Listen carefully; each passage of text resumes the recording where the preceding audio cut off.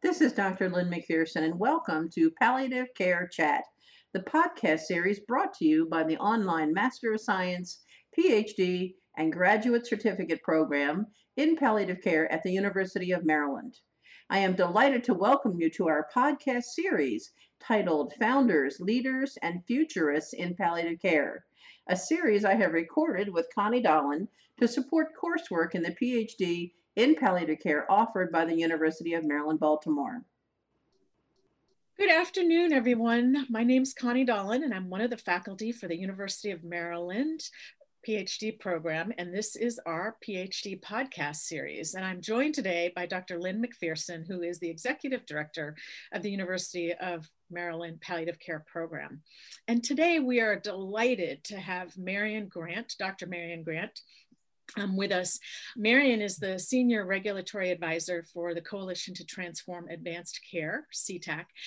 She's a consultant for the Center to Advance Palliative Care, and she is part of the University of Washington's Message Lab Serious Illness Messaging Project, and she'll be able to tell you more about that. But I think what's so important is I know Marion, and I think she brings some breadth to our field, and as you've heard from some of our speakers, they may have started in a different field before they came to palliative care, which is really important to think about because Marion started her career in marketing in Procter & Gamble. And then moved into nursing. And so she has been in critical care. She earned her doctorate of nursing practice, and she has been at the University of Maryland Medical Center. She's also been adjunct faculty at the University of Maryland and Johns Hopkins Schools of Nursing. And so the other expertise that Marion brings to this is sort of this nursing perspective and this policy perspective is in 2014, she was selected as a Robert Wood Johnson Health Policy Fellow working on Capitol Hill and at the Center for Medicare and Medicaid Innovation, really important entities for both palliative care to have a presence and sort of have a nursing presence. She's also served on the boards of the Hospice and Palliative Nurses Association and the Carolinas Center, and also has been faculty for the End of Life Nursing Education Consortium. So Marion is very widely known for a number of things. And so Marion, we're excited to have you here today. I am excited to be with you. Sorry I can't be there in person. Well, it's going to be interesting how we all fall out about doing this in the future. But I think, tell us a little bit about yourself and your passion, because I think it's really helpful for our students to understand the different ways that people come into this. I had a long-term career at Procter & Gamble in marketing and media. I worked on my last assignments were on the global CoverGirl and Max Factor cosmetics businesses. I was spending my days trying to introduce a new lipstick technology, a lip color technology to the world. And I kind of accidentally became a hospice volunteer at an AIDS hospice in the early 90s. And that was a just huge, profound experience. Back then everyone died.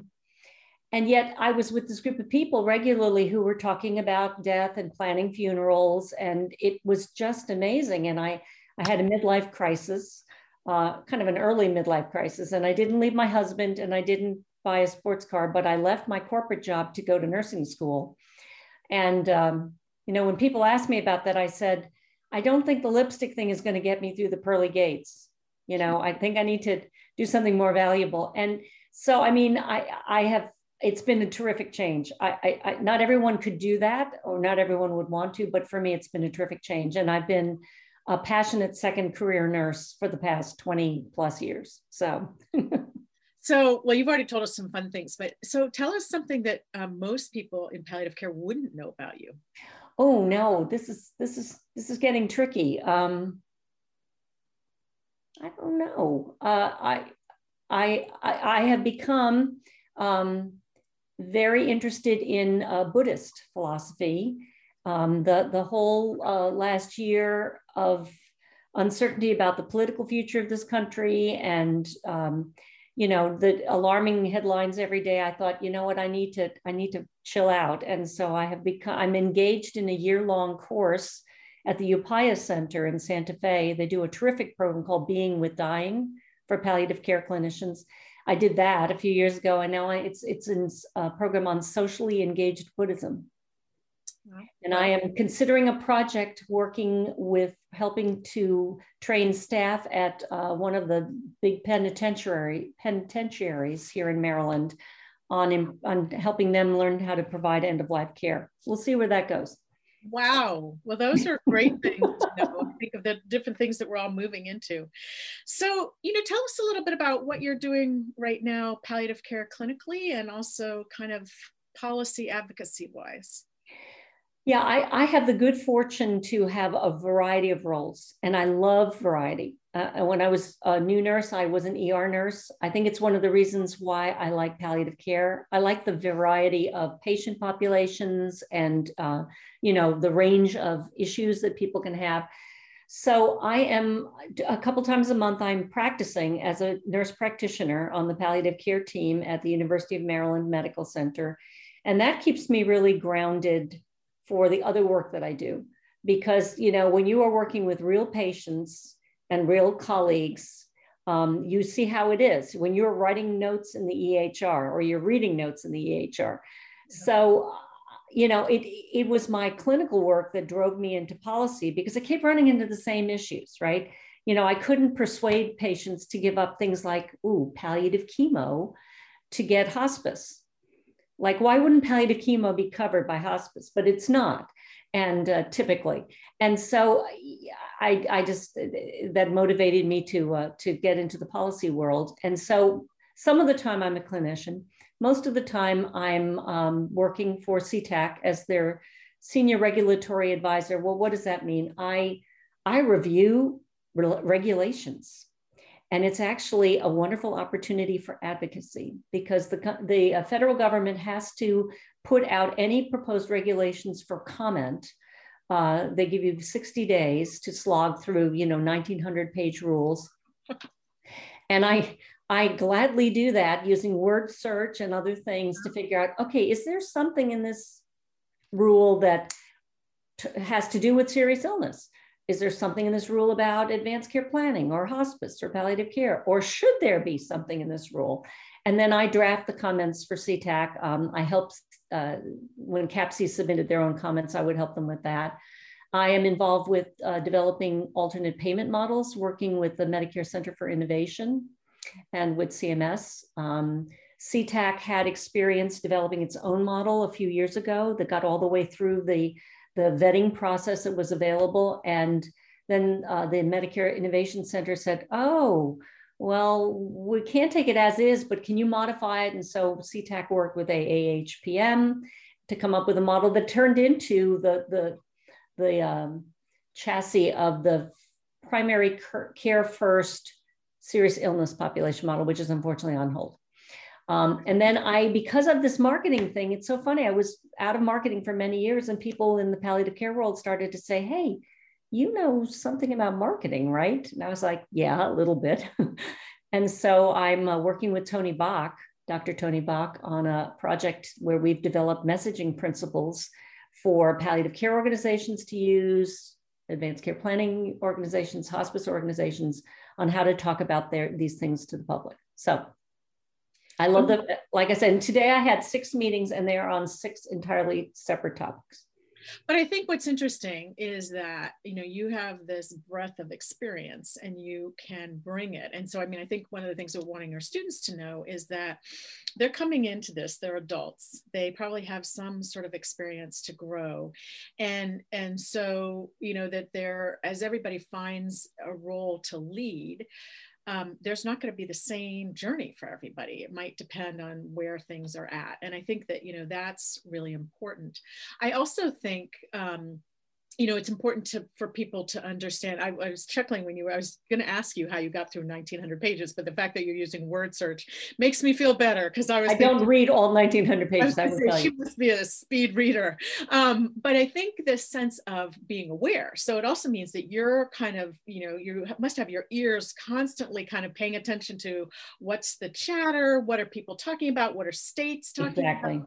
I must spend, I think it's at least a half an hour, but close to an hour, most days reading industry news, policy alerts, things from The Hill, Politico, Kaiser Family Foundation, Modern Health, home health, hospice news. I am scanning all of those things. And then I get all these alerts from CMS and HHS and the Innovation Center. So I have a lot of stuff coming in because I'm constantly trying to be up on, so what's going on? What's the latest issue? And, now we have a new administration.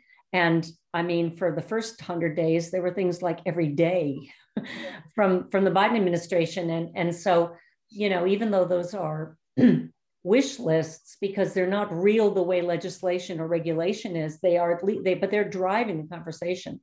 So, and all of this is set against the backdrop from a policies perspective of trying to turn the battleship away from the fee-for-service world where we get paid for doing stuff to getting paid in value-based payments, getting paid for outcomes, and reforming healthcare. And then, then there was the whole COVID thing, which was challenging both personally as a clinician, because I picked up extra shifts during the pandemic, but then also because Medicare just changed policy overnight. They were waiving things and changing regulations on a temporary basis. It was quite remarkable and very exciting. So a couple of things on that. I mean, I think we've heard, from a couple of our other experts, this conversation about the need to move from incentive-based to value-based.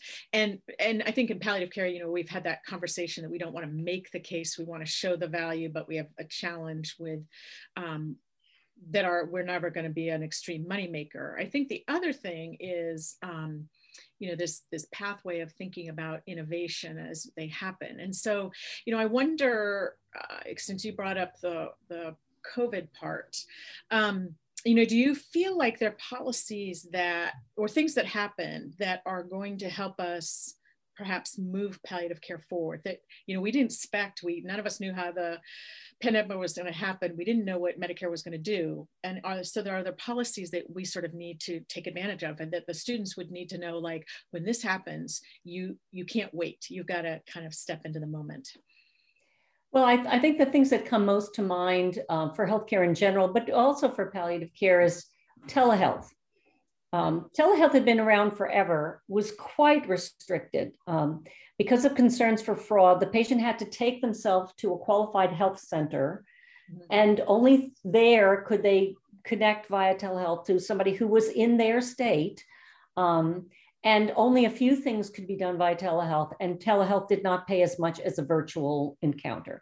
All of that went out the window during the pandemic, because, what could be wrong with a fee-for-service system if patients don't come in to see their providers, right?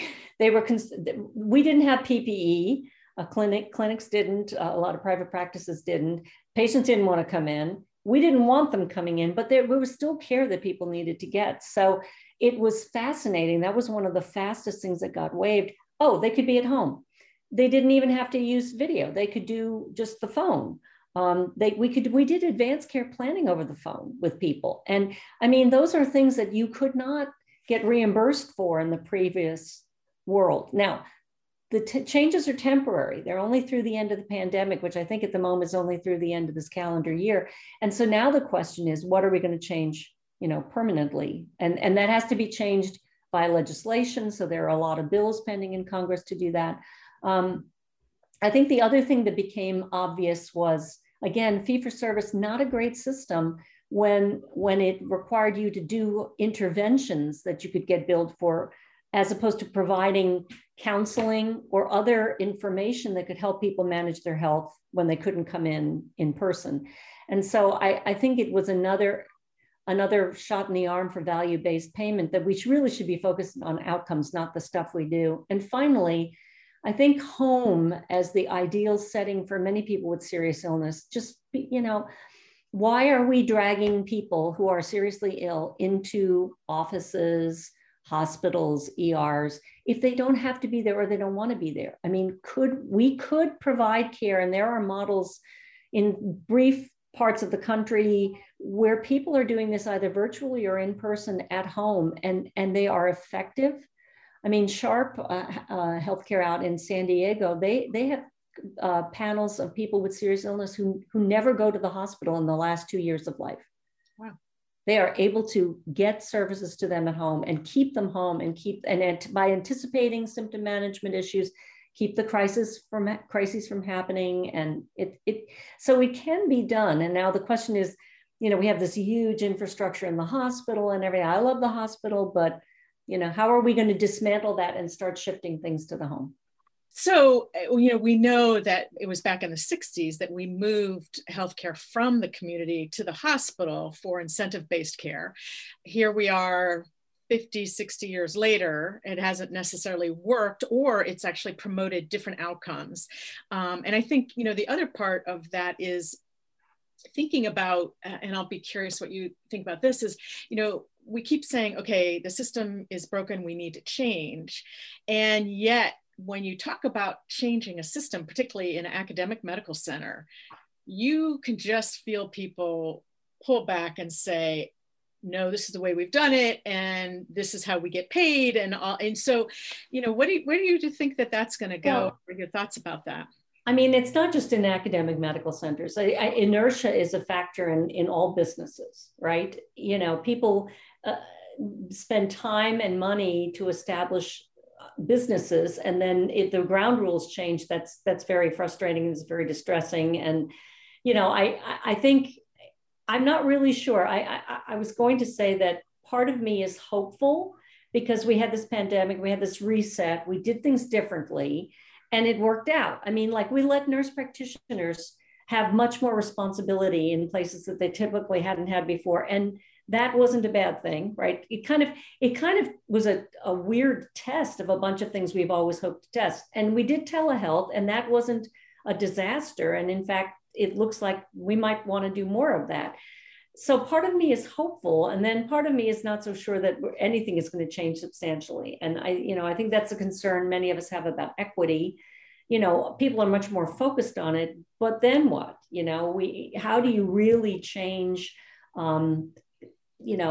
lives so that people from disadvantaged communities are no longer from disadvantaged communities? So, I am not, I don't have a crystal ball. I have actually stopped reading. Here's a tip. I have stopped reading people's projections about the future, because I just decided during the election last year and during the pandemic, no one has any idea what's going to happen next.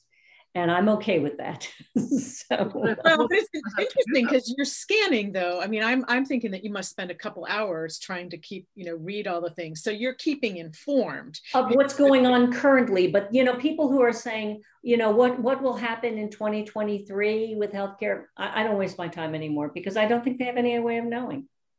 So if you're thinking of our students or their future leaders, and we're wanting them to think about policy, what are some of the challenges that you can see that they would, might have about kind of stepping into that?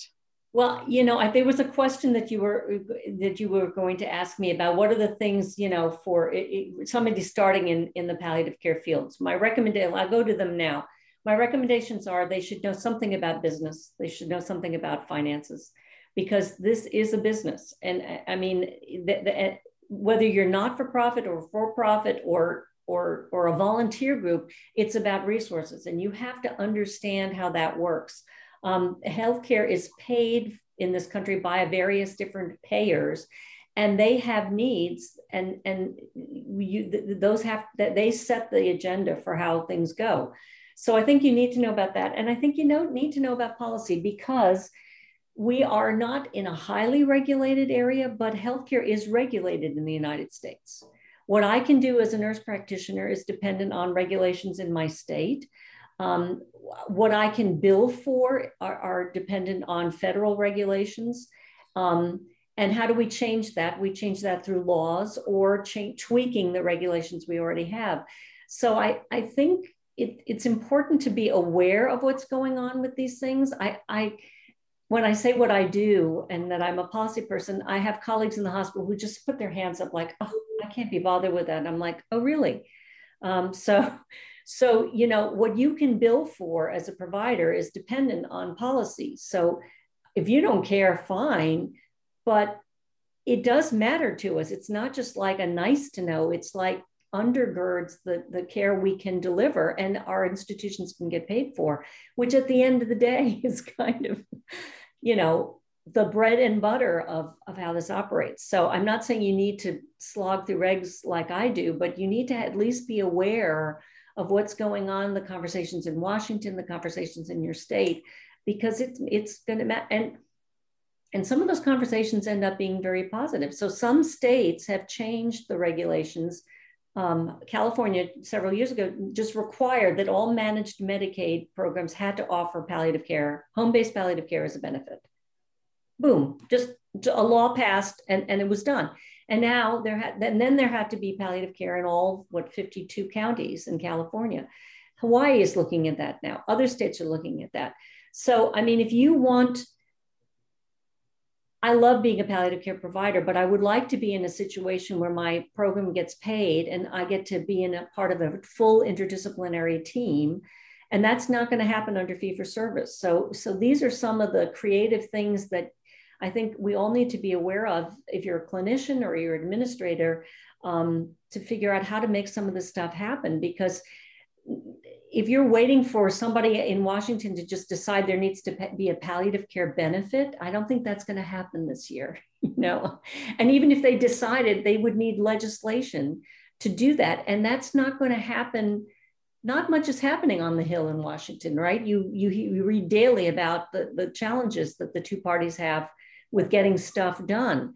They got things done for the pandemic, but once that's passed, we go back to deadlock, you know? And so not that we shouldn't be working on bills, because that's the only way to make some changes, but sometimes you have more flexibility on the state level than you do on the federal level. So tell our students some of the things that they should do on a state level. I mean, should they, you know, be participating in just getting to know key people? Should they be meeting with insurers? What are some of the things that are important for kind of a policy skill set?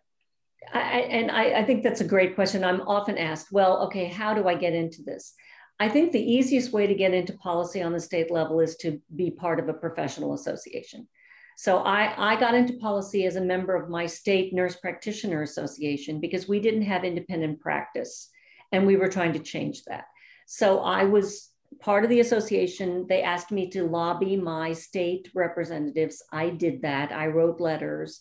I was aware of that going on. And I mean, it was a long slog, but we finally got independent practice in Maryland, which was amazing. So I already had a sense for what that was like. You know, there are the palliative care associations. HPNA has chapters.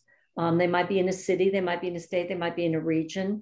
AAHPM has similar structures. So, you know, I think associations are, or maybe you're not just a palliative care person, but you're interested in, you know, your discipline. So you're part of a social work group or you're part of a physician group. Those are ways to get involved on the state level with policy, because as an average citizen, I mean, you can write to your representatives and you can write to the local state regulatory agencies, but I don't know that that's going to be an effective use of your time. I don't know that that will change anything. And then, you know, the national associations are all working on policy. So your membership dollars contribute to that. And those associations are always looking for members who are interested. So if you're interested in policy and you're a member of HPNA, you should let HPNA know that. So like I'm the state ambassador, one of the state ambassadors for Maryland for HPNA. And that's the volunteer thing, but I keep them posted on what's happening in my state, which gives me a reason to kind of pay attention to what's happening in my state with legislation and regulations. And then that's how I learned about what's happening in other states. Well, it sounds like that's kind of also a way to kind of learn about the field of how to do that, because I think, you know, yeah, I mean, you're not going to go on Capitol Hill in Washington and meet with Nancy Pelosi as a new person. That's just not going to happen, right? So only if you're Marion. So just I worked for Nancy Pelosi, but I was there as a fellow. Yeah. For our students to know, Marion got to work in Nancy Pelosi's office. It's a pretty exciting time. So awesome. That's great. Pretty amazing. Can I ask a question, Connie? Yes, sure. Yes. So if it was the world according to Marion Grant, what policy changes would you put in place for the future for hospice and palliative care? So I think the key thing is we need a better payment structure than fee-for-service. Fee-for-service doesn't pay for half of what we do. So I can get paid for symptom management, but I don't get paid for family education or counseling. I don't get paid for assessing spiritual distress. And the chaplain on my team doesn't get paid for any of that either, right? He gets paid, or she gets paid by the hospital, but not through the reimbursement mechanism. So a value-based payment arrangements would pay for a fuller interdisciplinary team, and they would pay for the additional things that Medicare fee-for-service doesn't pay for that are important in palliative care, like providing emotion support or spiritual support or family caregiver, information. What are your thoughts about CMS putting all the responsibility for procurement of the medications on the hospice, even if some of those medications are medically futile? Well, this is where it gets tricky. I think it's nice to be able to tell patients when I see them clinically that if they opt for hospice, that all of their medications will be covered. But then it's the tricky part of, were they on the right medications to begin with? To de-prescribe people off of non-helpful anti-dementia medication, I try to do that regularly. It is not easy to do, right? People are clinging to those things like, no, she'll become demented if we stop them. I'm like, she already is. And it's, so I am not focused specifically on hospice regulations. CTAC is a very broad coalition. So I am aware of hospice regulations, but we are not in the weeds the way NHPCO would be in some of those nuances. So payment is, and then the other thing that's related to policy is metrics. So if you're going to pay for value, you have to agree on how you will determine what is value. What are the outcomes you will measure? And the easiest ones to measure are claims-based outcomes, hospitalizations, utilization, ER visits. But that is not, those aren't, palliative care is much more holistic than that. But we don't have a lot of measures. And so even if the world tomorrow said, you know what, we're shifting entirely, and the government forces everybody into value-based payment arrangements, which would involve them taking financial risk, both upside and downside, which is what scares providers, and I totally get that. For palliative care, the challenge would be we have like 20 measures, maybe 23 now. Not quite enough to get a robust sense for what it is we do, but getting measures through the development and vetting process is a multi-year process as well. So there's nothing fast in federal policy. Yeah. And we should say for the students, Marion is on the National Quality Forum Geriatric and Palliative Care Group.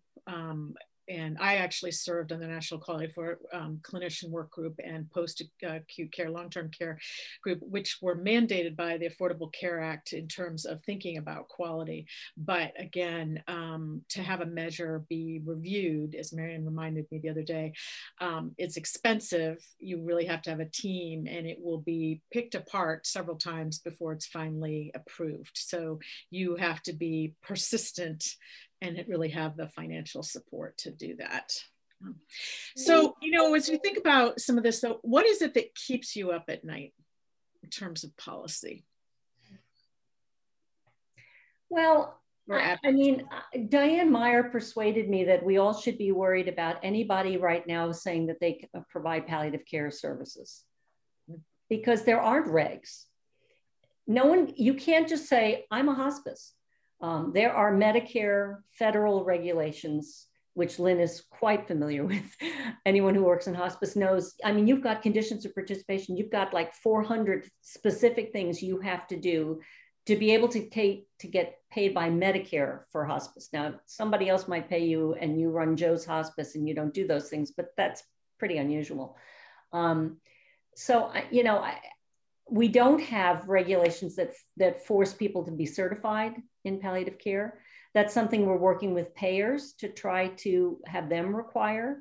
But I don't think we're quite ready tomorrow to decide what those regulations would look like. Hospice took many years, was a demonstration project, an experiment, and only over time did regulations get written.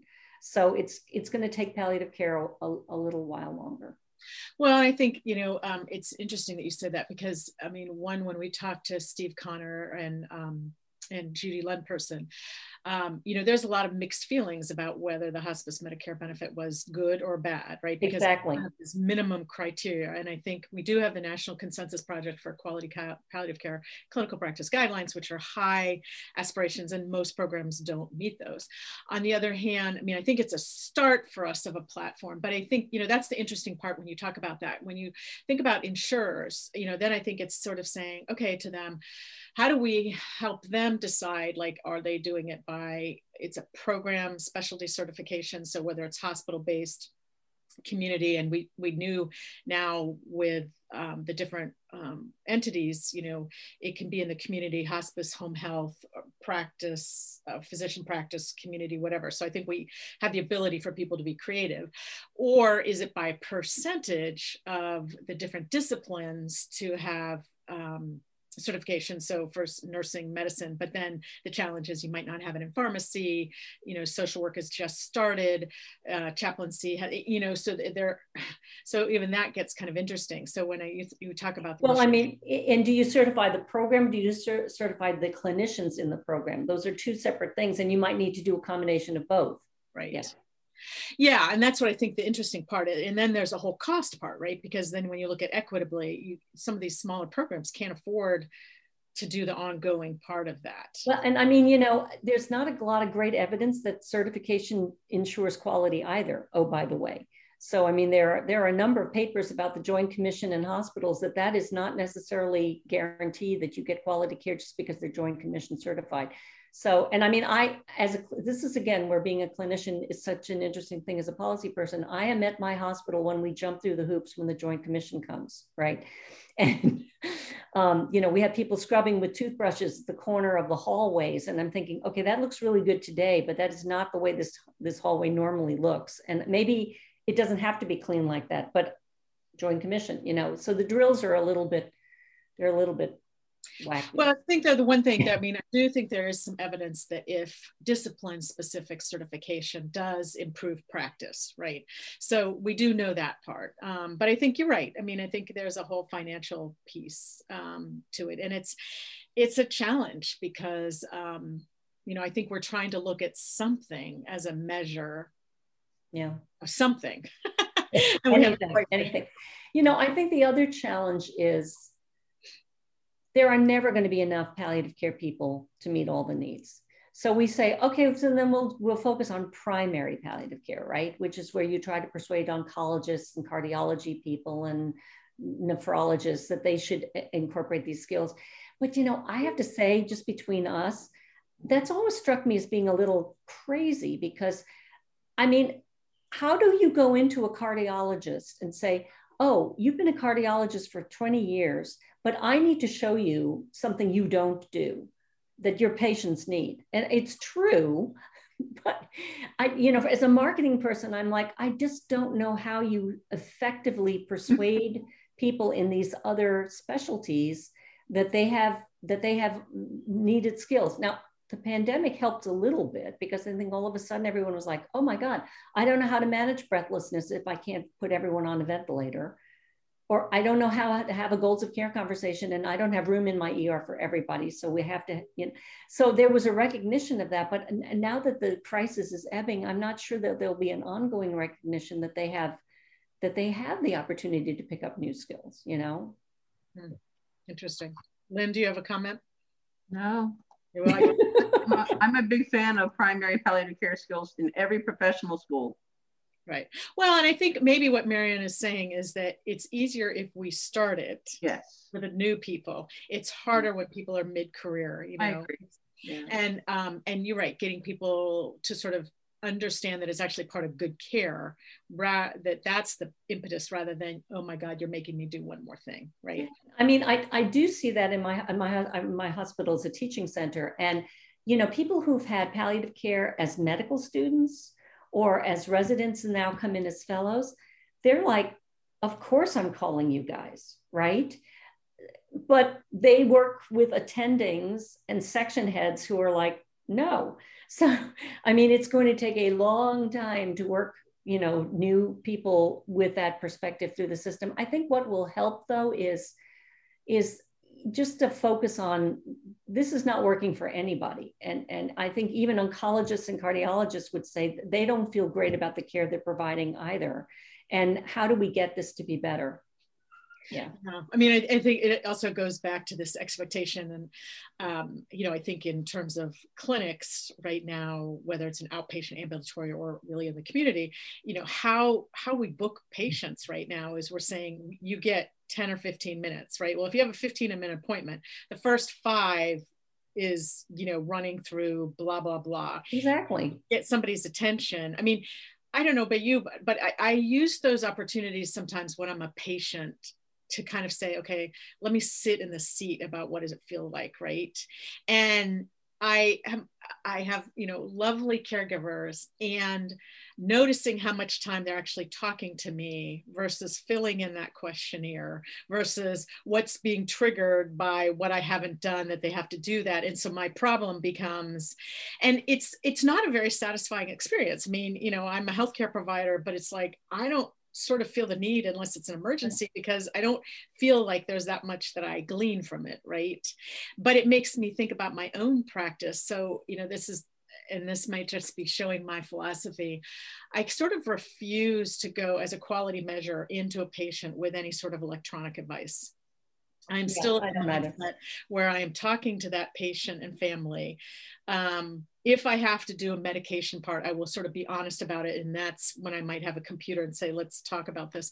But otherwise, I'm taking notes so that they know that I'm really paying attention. Now, the onus is on me, which is why we had somebody talk about, they didn't like charting. On the other hand, I like templates because I know I've done a lot, and the template will help me fill it in because I haven't done it while I've done it. Do you know what I mean? Well, and I tell you, I just had this realization the other day. So now our notes are available to patients. Right. And I think that is going to be, I saw a patient recently, I did a consult. There were 3 notes from the ER about this person. And in each note, he had a different kind of metastatic cancer. Mm. Wow. It varied from prostate to lung to pancreatic. It was prostate, actually. And I thought, oh my God, if the family asks for the chart and sees what I just saw, we look like idiots, right?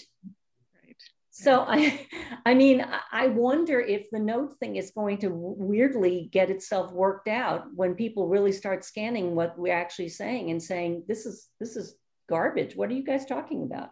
Right. Well, a separate issue.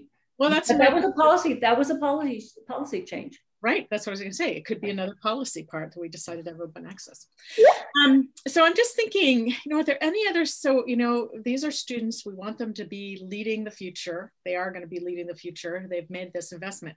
Any other thoughts or comments you would have to them in either policy or anything else that you think would be important for them to know as a leader? Well, I am passionate about the work that I do.